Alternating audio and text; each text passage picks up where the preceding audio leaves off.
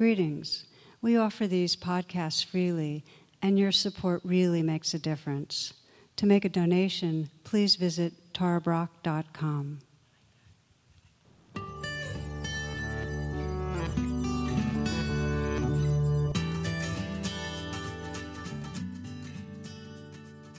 Some of my very favorite stories are dog-related stories, and one at the top of my list is of a woman who described how she must have left a door open because this dog walked into her house, and she hadn't seen that dog before, and it didn't have any tags, but it looked like it had a home, well-fed belly and clean and so on. So she let the dog come in. It walked through her hallway, and it walked right into her living room, jumped on the couch and settled down and took a nap for an hour.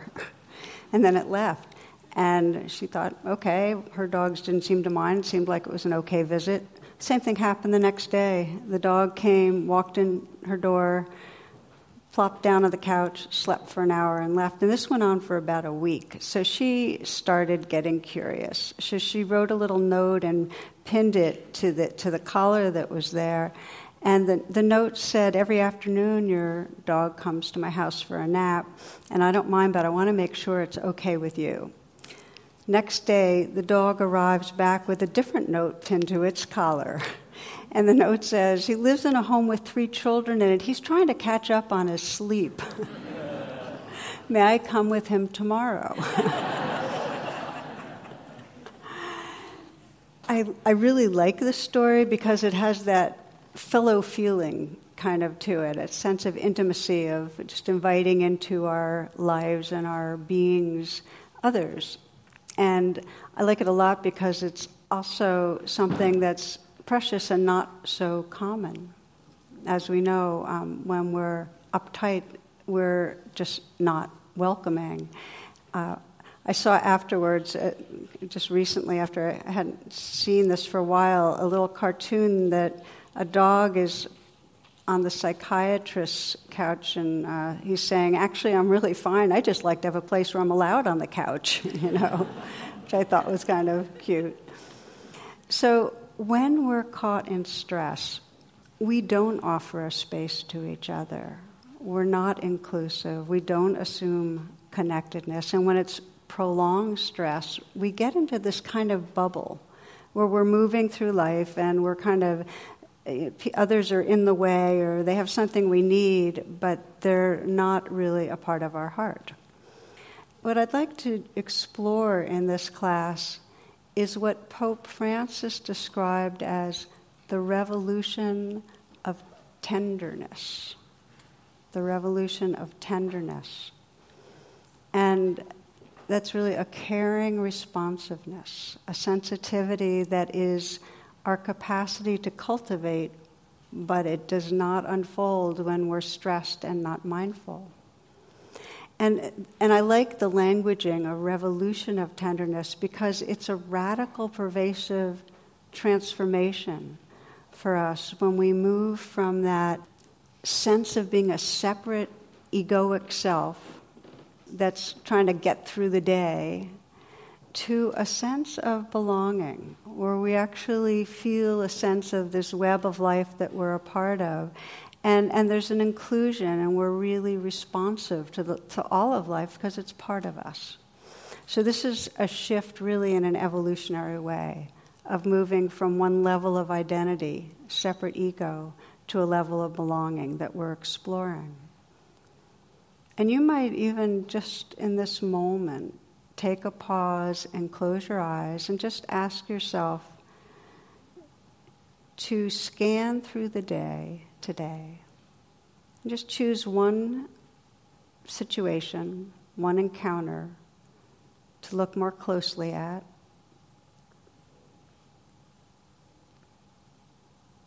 Something where you were in some conversation, some way of relating with another, and just simply ask yourself, what would it have been like to be a bit more tender? What would that have meant in this situation? And sense for yourself, what does tender mean to you?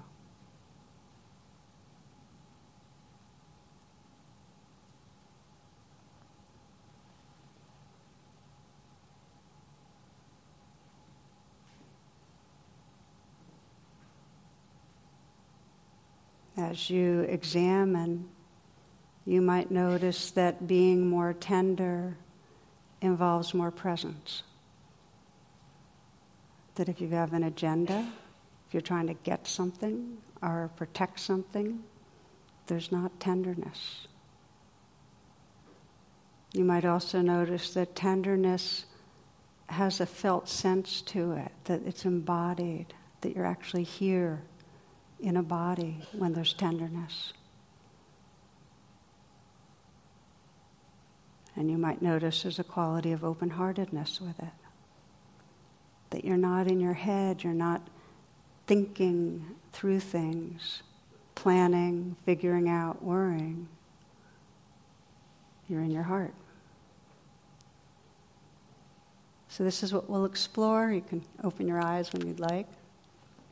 It feels like a critical time to explore it. That the more there is stress and the more there is fear, the more we toughen up and we tend towards not letting in others. And we tend towards aggression. So it feels like an important time in our society, and also for many of us in our personal lives, just under the stress of the season, to explore, well, what does it mean to arrive in more presence, to open our hearts, to have more tenderness?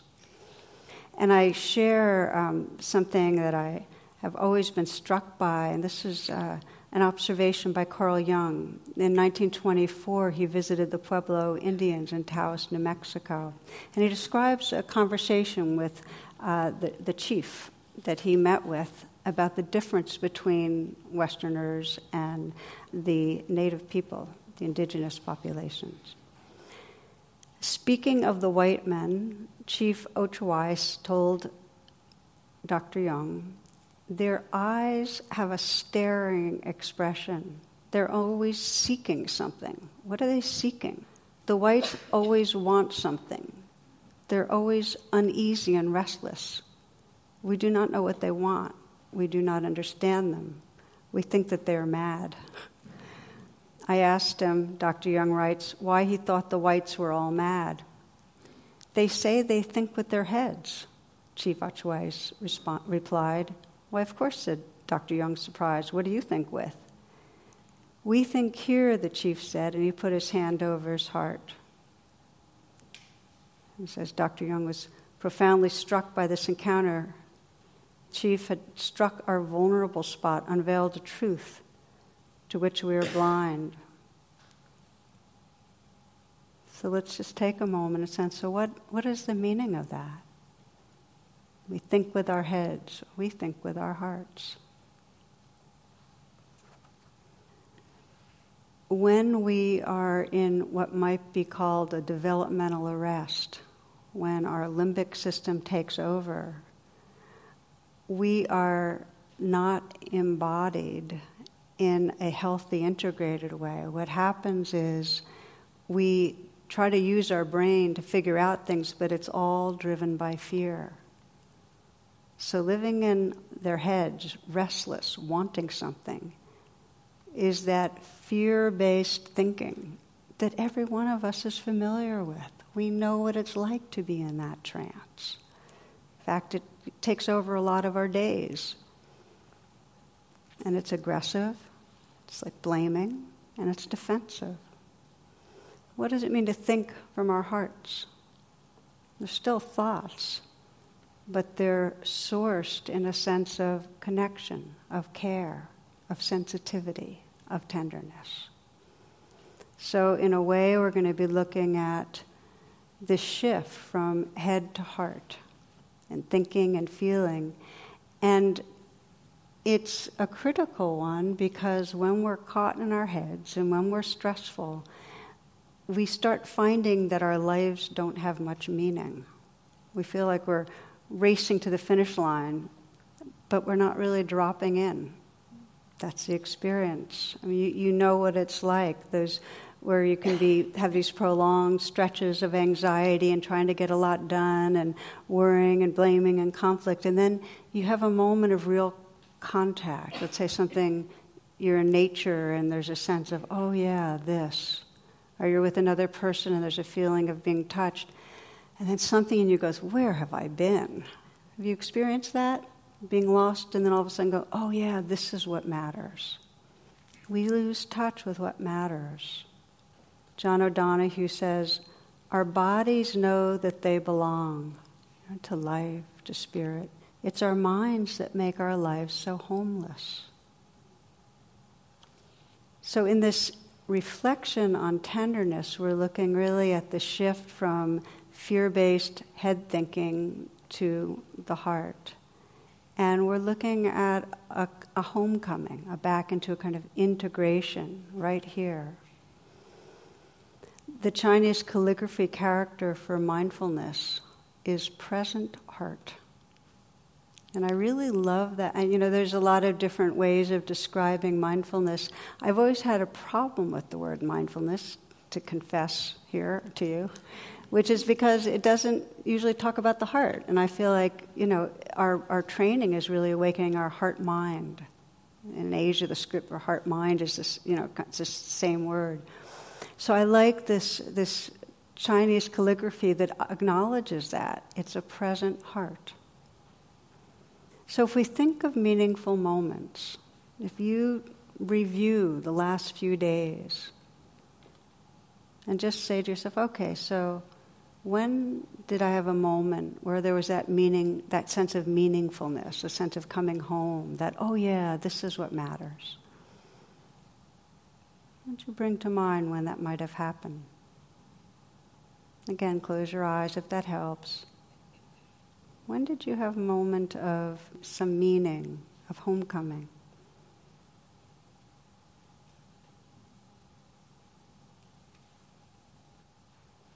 And as you investigate that a bit more, can you sense how the quality of present heart, of some tenderness, was part of it?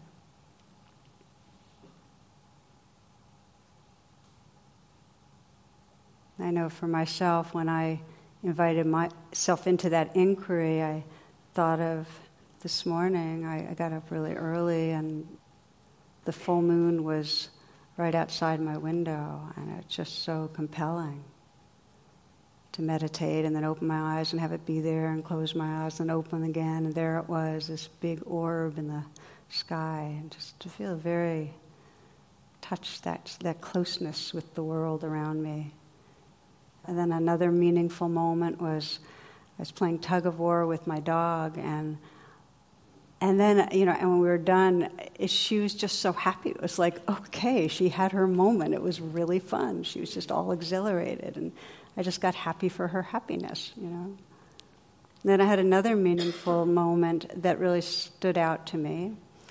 A couple of days ago, I got an email from a woman who used to be a journalist and then at 28 got a very, very serious disease and has been for the last 8 years unable to do anything. And the courage and spirit she's bringing to this life situation moved me to tears. And each one of those, they're real different, had that some sense of, okay, I'm right here, I'm home. There's a present heart. There's tenderness. One was very happy, one was very sad, one was kind of awed. Tenderness. It's being in relationship with our inner life and the world. Meditation is this evolutionary strategy that wakes us up from that ego separate self that's fear-based, fear-thinking, kind of caught. Meditation wakes us up into that sense of realizing connectedness, having access to that tenderness, to empathy, to joy, to self-awareness. So every one of us has the intrinsic potential, this capacity for tenderness, every one of us. And the pathway is to meet this moment. It always comes down to this moment. It's nowhere else. With an embodied presence. It's like one Zen nun put it. She said, I meet life with my whole body. And just to sense that, meeting life with our whole body. So what blocks tenderness? And we're going to take a look at that. One main way we block tenderness, that present heart, is we dissociate. And what that means is that instead of meeting life with our whole body, we pull away. We're constantly controlling experience rather than living it. So we dissociate. And how come? It's because early on, we got born into a family or a culture where there wasn't enough sense of belonging, of connection, of resonance to feel safe to be here. So we had to control things. There wasn't the tolerance for life. So instead of opening to it and processing it and digesting it, there was a pulling away from it. And that becomes a habit. It feels like too much. So we depress or suppress or repress and instead get mental. And that's that, again, the white man predicament that this chief talked about. Fear-based thinking. So that's one way that we shut down our tenderness. The second way is when we can't successfully dissociate, so we move through the world with excessive sensitivity. And there's a whole psychological category for oversensitive. And we're constantly in reactivity because our system can't deal with that much feeling.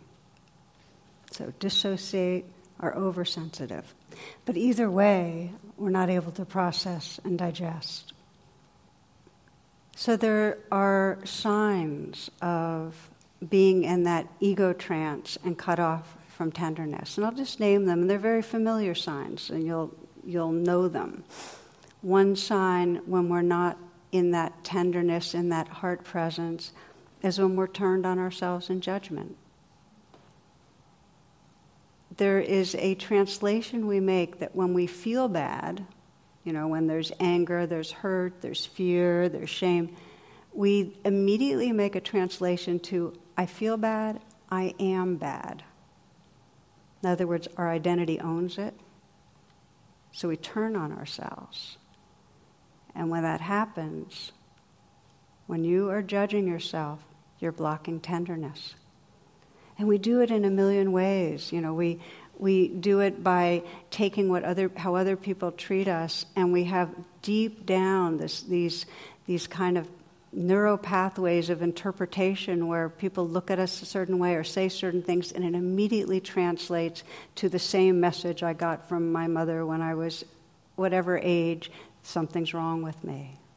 One of the kings of this self-negation, Rodney Dangerfield, he says, I went to a psychiatrist and he says, you're crazy. I tell him I want a second opinion. He says, okay, you're ugly too. So it's that kind of thing. It's you know them. I mean, they're all silly, but there's a reason there's so many shame jokes. It's because so many of us are stuck. There's a developmental arrest at the ego level, and what keeps us stuck there is the ego's hating itself. It's not until we unwind that, what I call the trance of unworthiness, that we can begin to come home to that tender place. Another sign of the trance where we're caught in that ego state, caught in the head thinking, and are not able to contact is when we're trying to control our inner state. And this is where we're trying to use food or drugs or alcohol or caffeine, our overwork, anything we can to distract us. And you can feel underneath it the restlessness that, again, that chief was talking about. When we're distracting ourselves, when we're avoiding ourselves, we can't feel the tenderness. Another sign of blocking it is when we're trying to control others. And how many times do we engage in a conversation, and it's not overt control, we're not powering over someone, but we're trying to present ourselves or some way manipulate things to create a certain impression of ourselves, to be thought of in a certain way. And sometimes it is manipulative, outwardly. This story describes 11 people that are hanging tight to a rope that's dangling from a helicopter, and there's 10 men and 1 woman. And they agree that somebody has to let go of the rope, or else they'll all die because the rope will break. So after a whole lot of back forth, the woman finally says, okay, I'm going to be the one to do it. This is what women do. We sacrifice ourselves for others, for the well-being of others. We do what we can to make sure everybody else is taken care of first, rather than ourselves. And when she was done, all the men started clapping.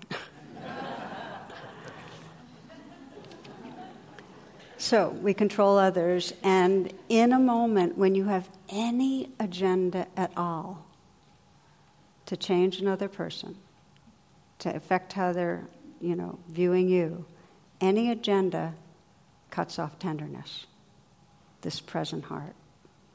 Okay. One of the biggest signs of being caught is depression, which is huge. Most of us know what it's like, where we basically are shutting down feelings because they're too much. And when pain is strong and ongoing, and there's a whole lot of research on this now, when there's a lot of pain, there's depression. Pain and depression go together, whether it's physical or emotional.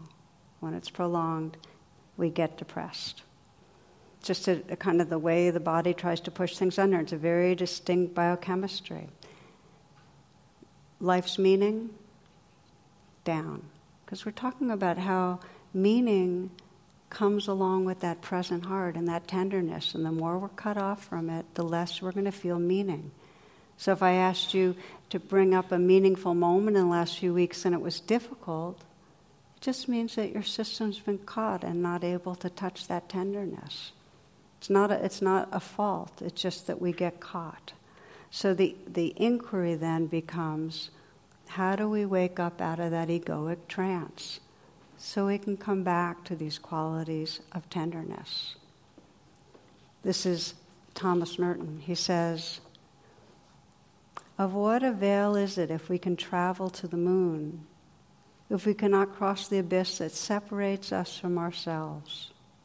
This is the most important of all journeys, and without it, all of the rest are useless. We can get so waylaid in our lives thinking, well, first let me just get this done. Let me just get this project done. Or wait till the kids leave the house, and then I'm going to start learning to get in touch with myself. Or when I get over this illness. Or when. So we postpone bridging the abyss. And then we stay stuck in that trance. So bridging it is really the movement that's not very big distance from head thinking to really being guided by our hearts, by that tenderness. I thought I'd share with you something I read years and years ago. Tibetan teacher Chogyam Trungpa writes this about this awakening process. He says, if you search for the awakened heart, if you put your hand through your rib cage and feel for it, there's nothing there except for tenderness. You feel sore and soft, and if you open your eyes to the rest of the world, you feel tremendous sadness. This kind of sadness doesn't come from being mistreated. You don't feel sad because someone has insulted you or because you feel impoverished. Rather, this experience of sadness is unconditioned. It occurs because your heart is completely exposed. There's no skin or tissue covering it. It's pure, raw meat. Even if a tiny mosquito lands on it, you feel so touched. Your experience is raw and tender.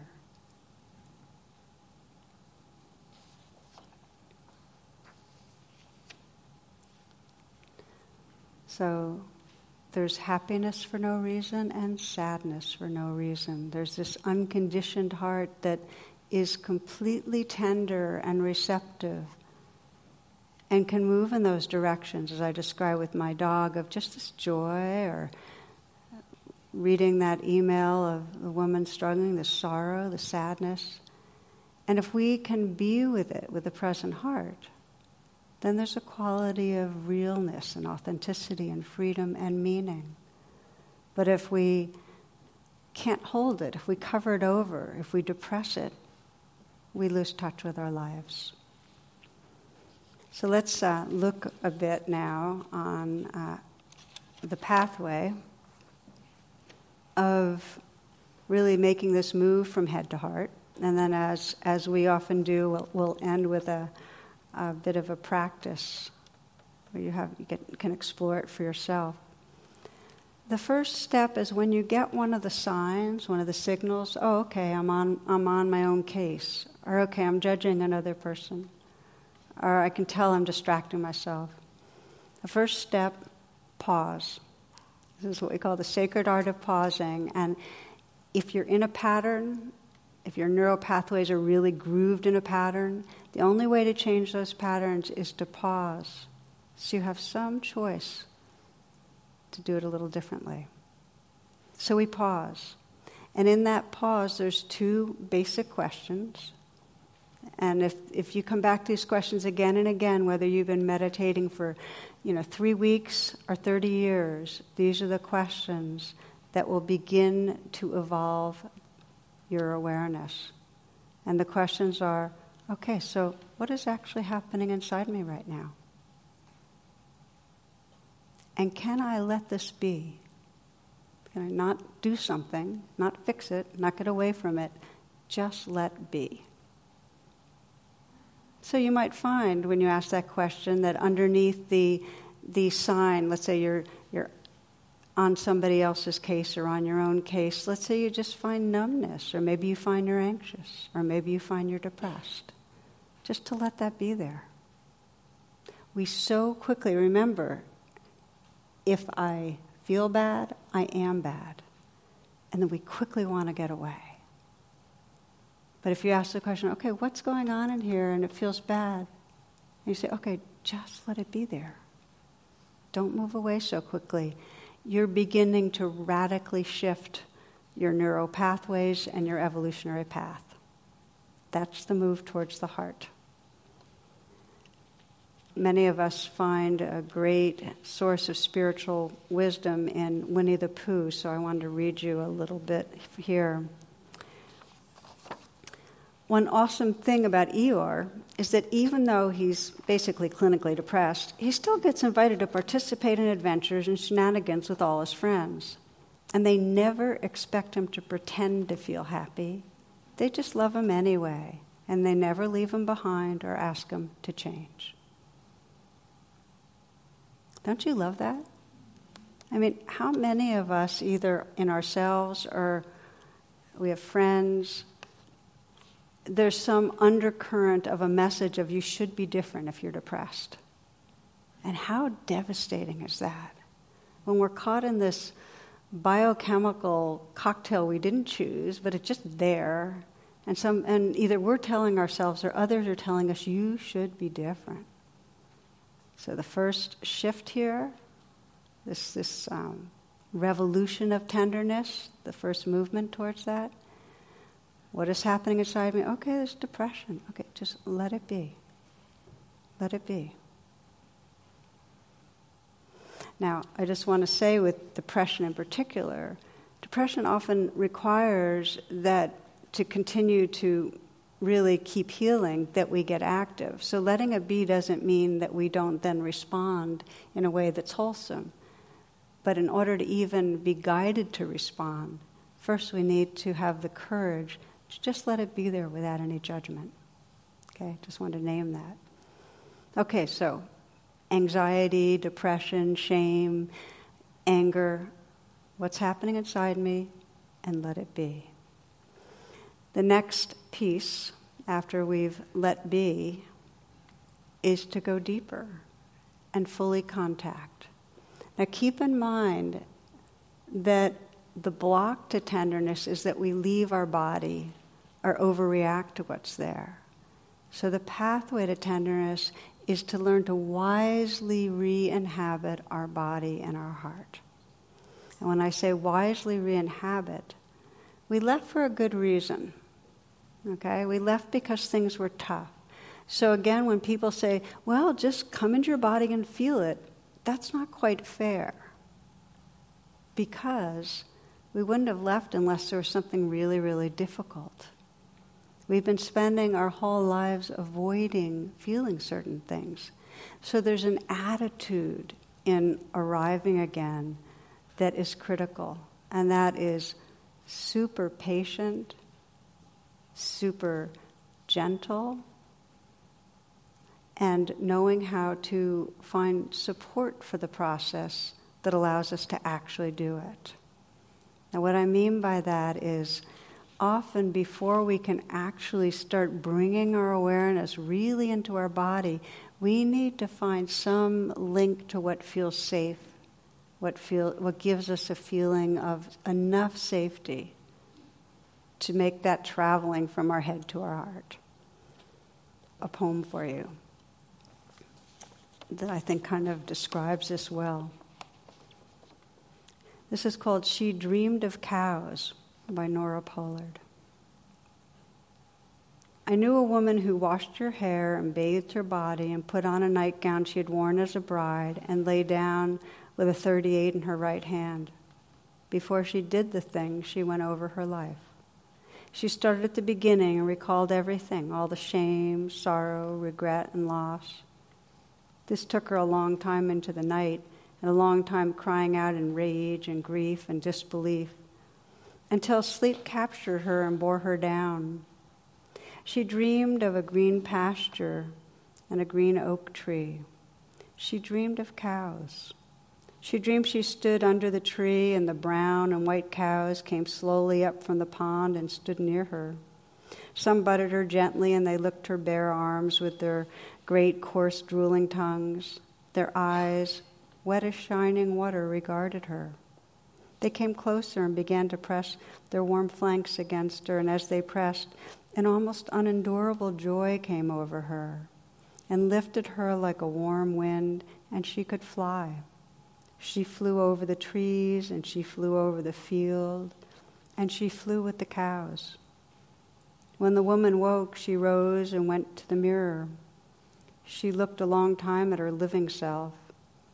Then she went down to the kitchen, which the sun had made all yellow, and she made tea. She drank it at the table slowly, all the while touching her arms where the cows had licked.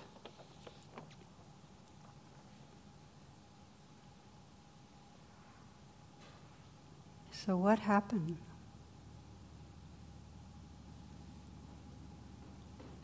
Here's this being who could no longer endure, and she found a way to endure by sensing belonging.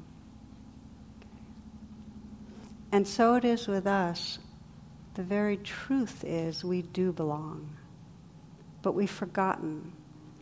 So part of this movement from head to heart, where we begin to open to and process what we've been running from for a lifetime, part of this is remembering or reconnecting to where there is some sense of belonging somewhere. We all have it. Even if it's the most fragile thread, we have time. We can strengthen that thread. So what helps? What are the pathways? The one that I find that we can practice most regularly is even making a gesture of kindness towards ourselves, even if we're not really meaning it. That doesn't matter. If your intention is to bring kindness to yourself, just that intention opens the door.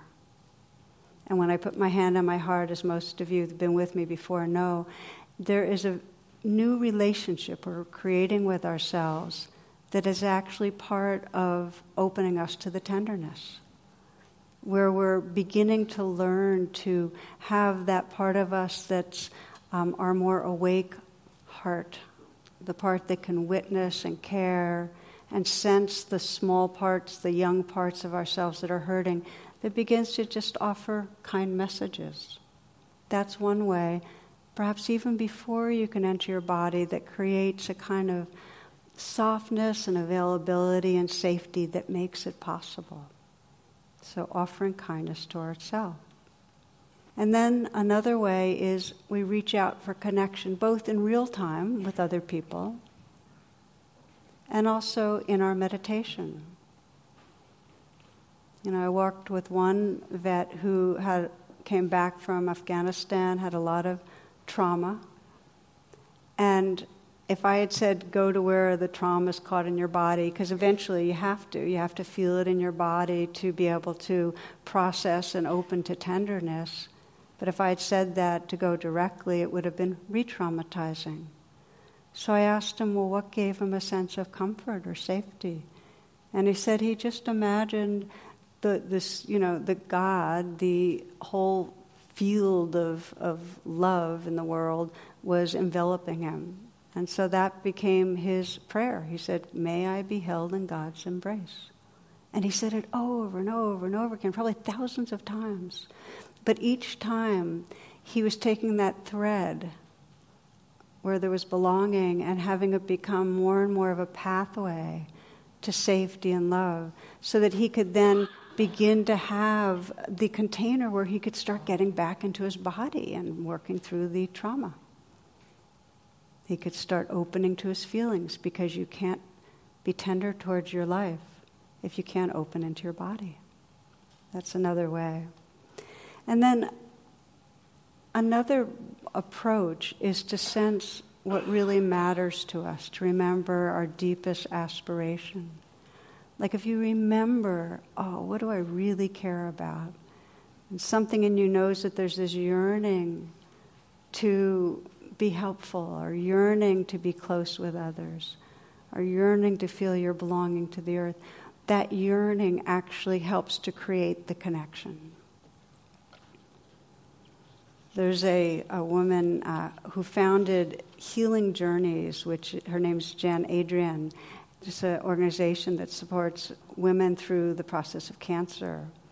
And so she describes her own story with cancer, where she had a chest x-ray to see if her cancer had metastasized to her lungs. And the doctor calls and says, well, there's a nodule on the lung, so we need a CT scan. So she got it on a Wednesday, and she was told that the results would come in the next day.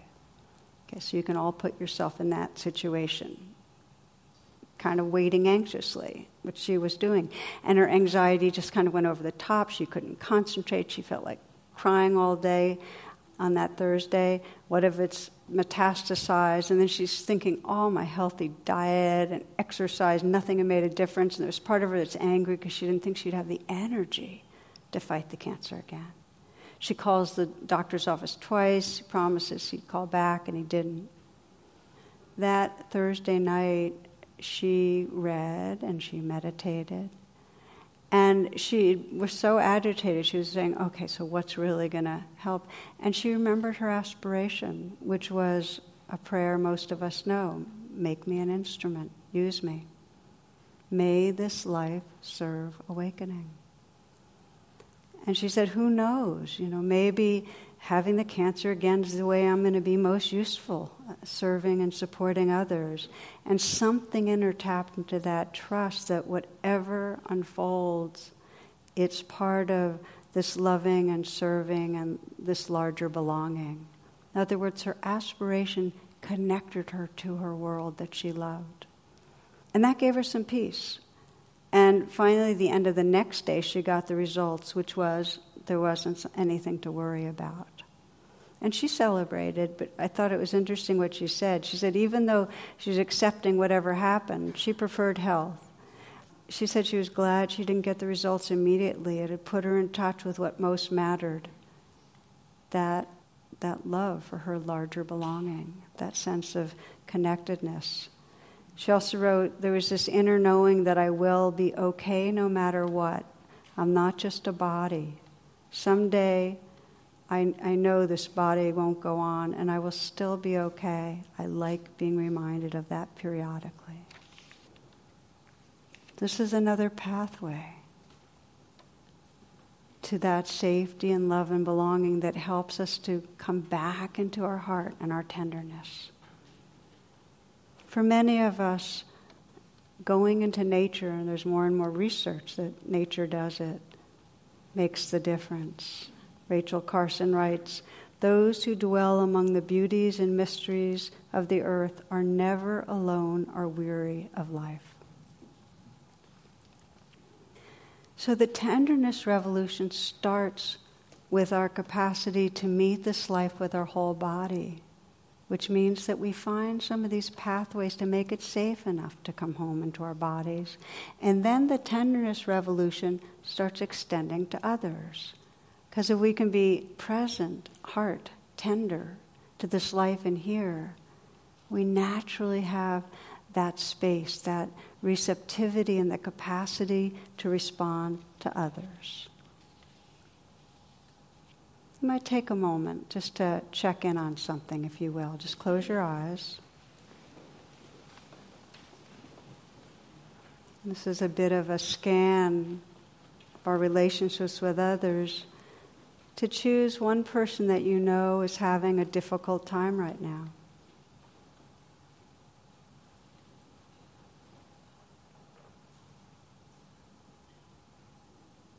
One person you know. And see if, without any judgment, just if you honestly investigate, how have you been in relationship with this? Have you been relating to this person and it's kind of been a mental idea of their suffering? Have you let yourself be touched by it? So has it been a head response or a heart response?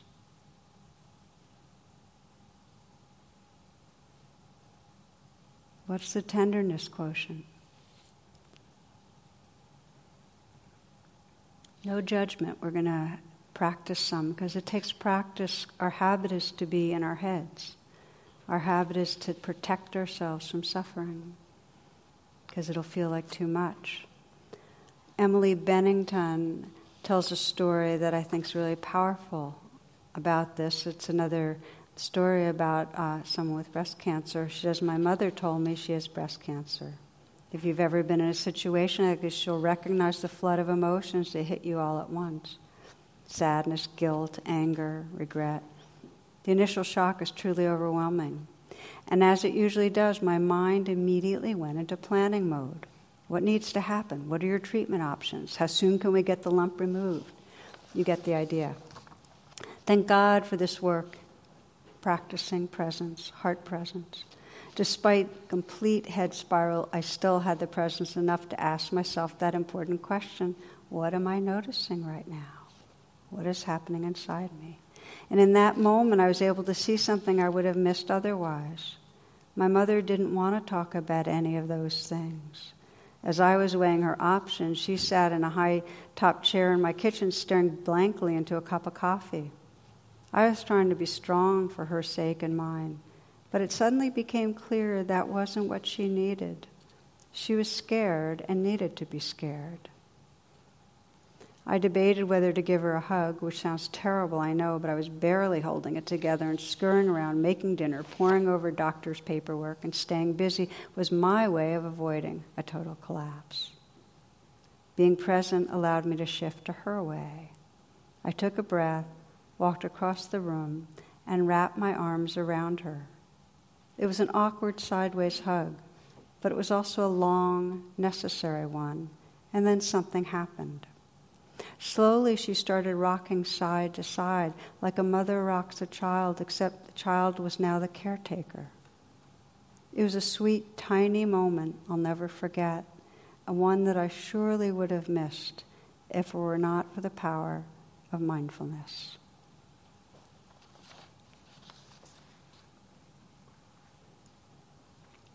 So again, this is the revolution of tenderness that shifted for Emily what would have been a mental reaction without real contact to intimacy. It takes practice because we have a very quick reflex to cut off from that tenderness and get mental, for most of us. And especially when somebody's in a lot of pain, we're afraid of it. We want to fix it. We want it to go away. But what if we can't? Do we know how to stay there and be with someone? What is happening? Can we be with this? Can we stay in our bodies and our hearts? So this brings me back to that that letter I mentioned this is Lucy Mayhew, the British journalist who at 28 got this horrific illness. And she's very, very sick still. And she describes savoring small gifts of compassion when others are able to stand in that presence and in that tenderness. I'm going to read you a little of what she wrote in an article. She says, loss of physical function is hell, but acute pain takes you to hell's basement where you doubt life, goodness, and yourself. Alone, one employs legion strategies to keep buoyant. Nothing, however, is as effective as the faith drawn from another's warmth. It wards off desolation and revives one's resolve to keep fighting. She just talks about the power of another's presence. This is a note she wrote to her friend who had come through with this presence. She says, "You came into my room," I wrote. "As I cried, you hugged me and said you knew what a huge amount I had done and how endlessly hard I had been trying to find a path back to health. That explicit recognition of the breadth and depth of my delving and the connected salute to how vile the situation was did more good than anything else could have possibly done. It didn't stop the pain or banish the fear, but it helped a lot. It's what people mean when they talk about bearing testimony to a person's suffering. It transcends pity. It's love as understanding, which is priceless. Sometimes there are no viable suggestions, but you can repeatedly let a person in distress know you are holding the space for brighter times for them. It never gets old or tired. It never becomes unnecessary. It can be spoken and unspoken. Both is best."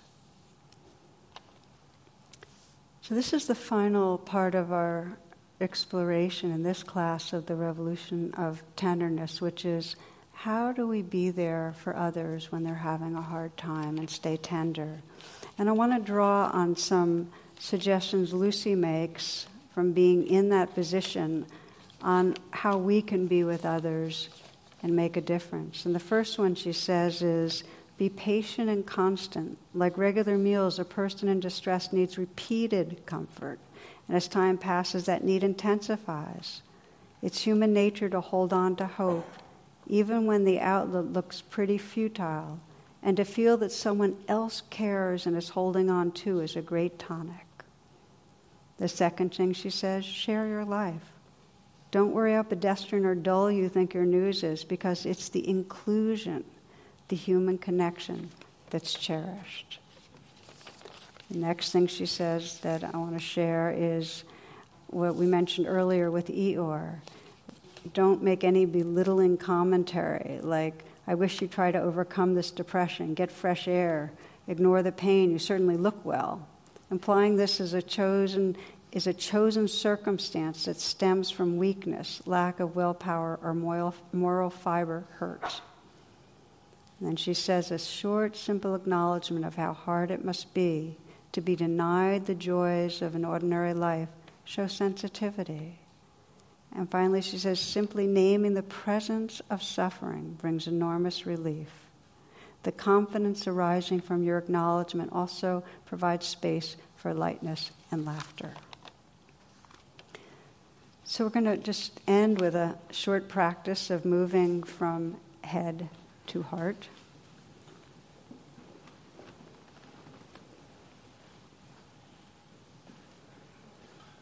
We'll do the simplest version of this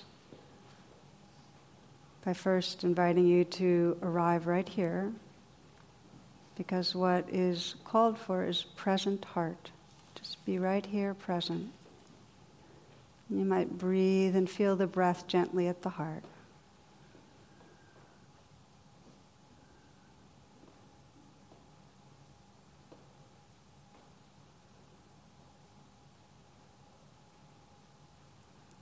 Bringing to mind somewhere in the last couple of days where you felt stuck in some way, perhaps caught in one of those places of dissociation where you're turned on yourself, conflict with another, restless, avoiding things.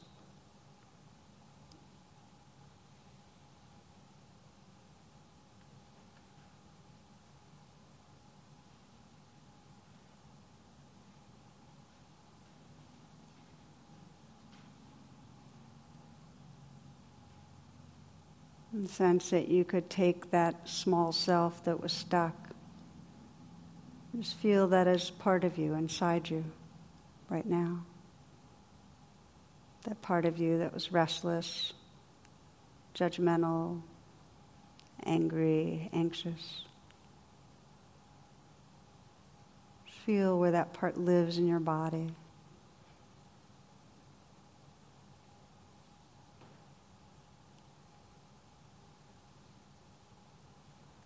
And if it feels like too much to contact that place, just sense that you're being accompanied.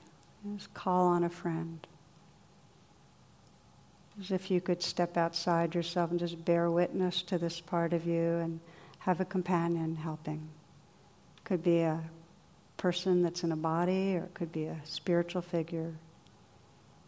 But bear witness with your support. Bear witness to the part of you that's feeling cut off. The part of you that feels reactive. Just bear witness as if you're above your body and looking in. As if you're the awareness that surrounds your body. Gentle, observing, caring. And see if you can sense that same tender awareness is coming from the inside out, just filling, surrounding, holding, and permeating the place that has felt cut off. That embrace, like that vet that I described, kind of that divine embrace of your own present tender heart.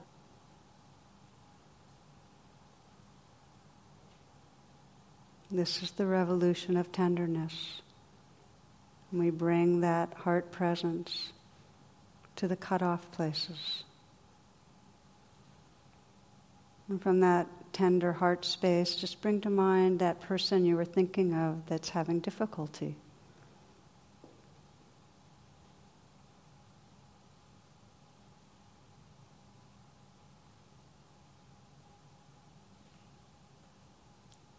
Sense what's possible if you encounter this person from that pure and tender heart space.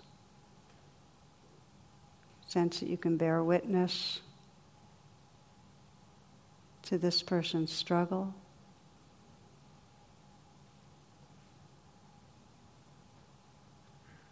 And you might imagine being with this person,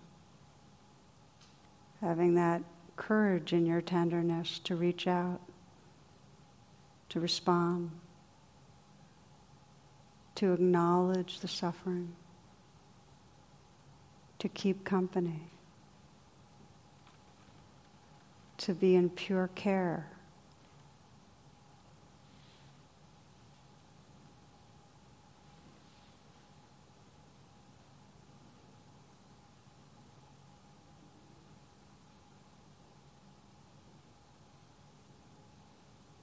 And sense who you are, your sense of your own being when there's that tenderness, that heart space that's fully present for another.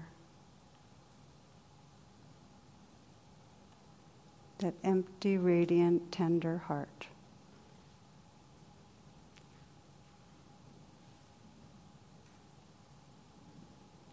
And sensing that heart space as edgeless and vast and including all beings. This human we call self, other humans, other species, all beings everywhere, held in this tender heart space.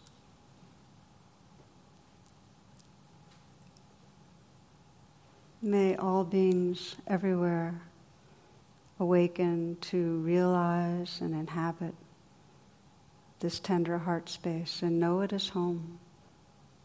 May we hold each other in care. May we hold this whole living earth and all beings everywhere with love, with compassion. May we all live in peace.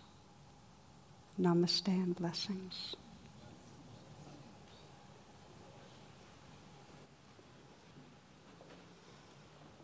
For more talks and meditations, and to learn about my schedule or join my email list, please visit tarabrock.com.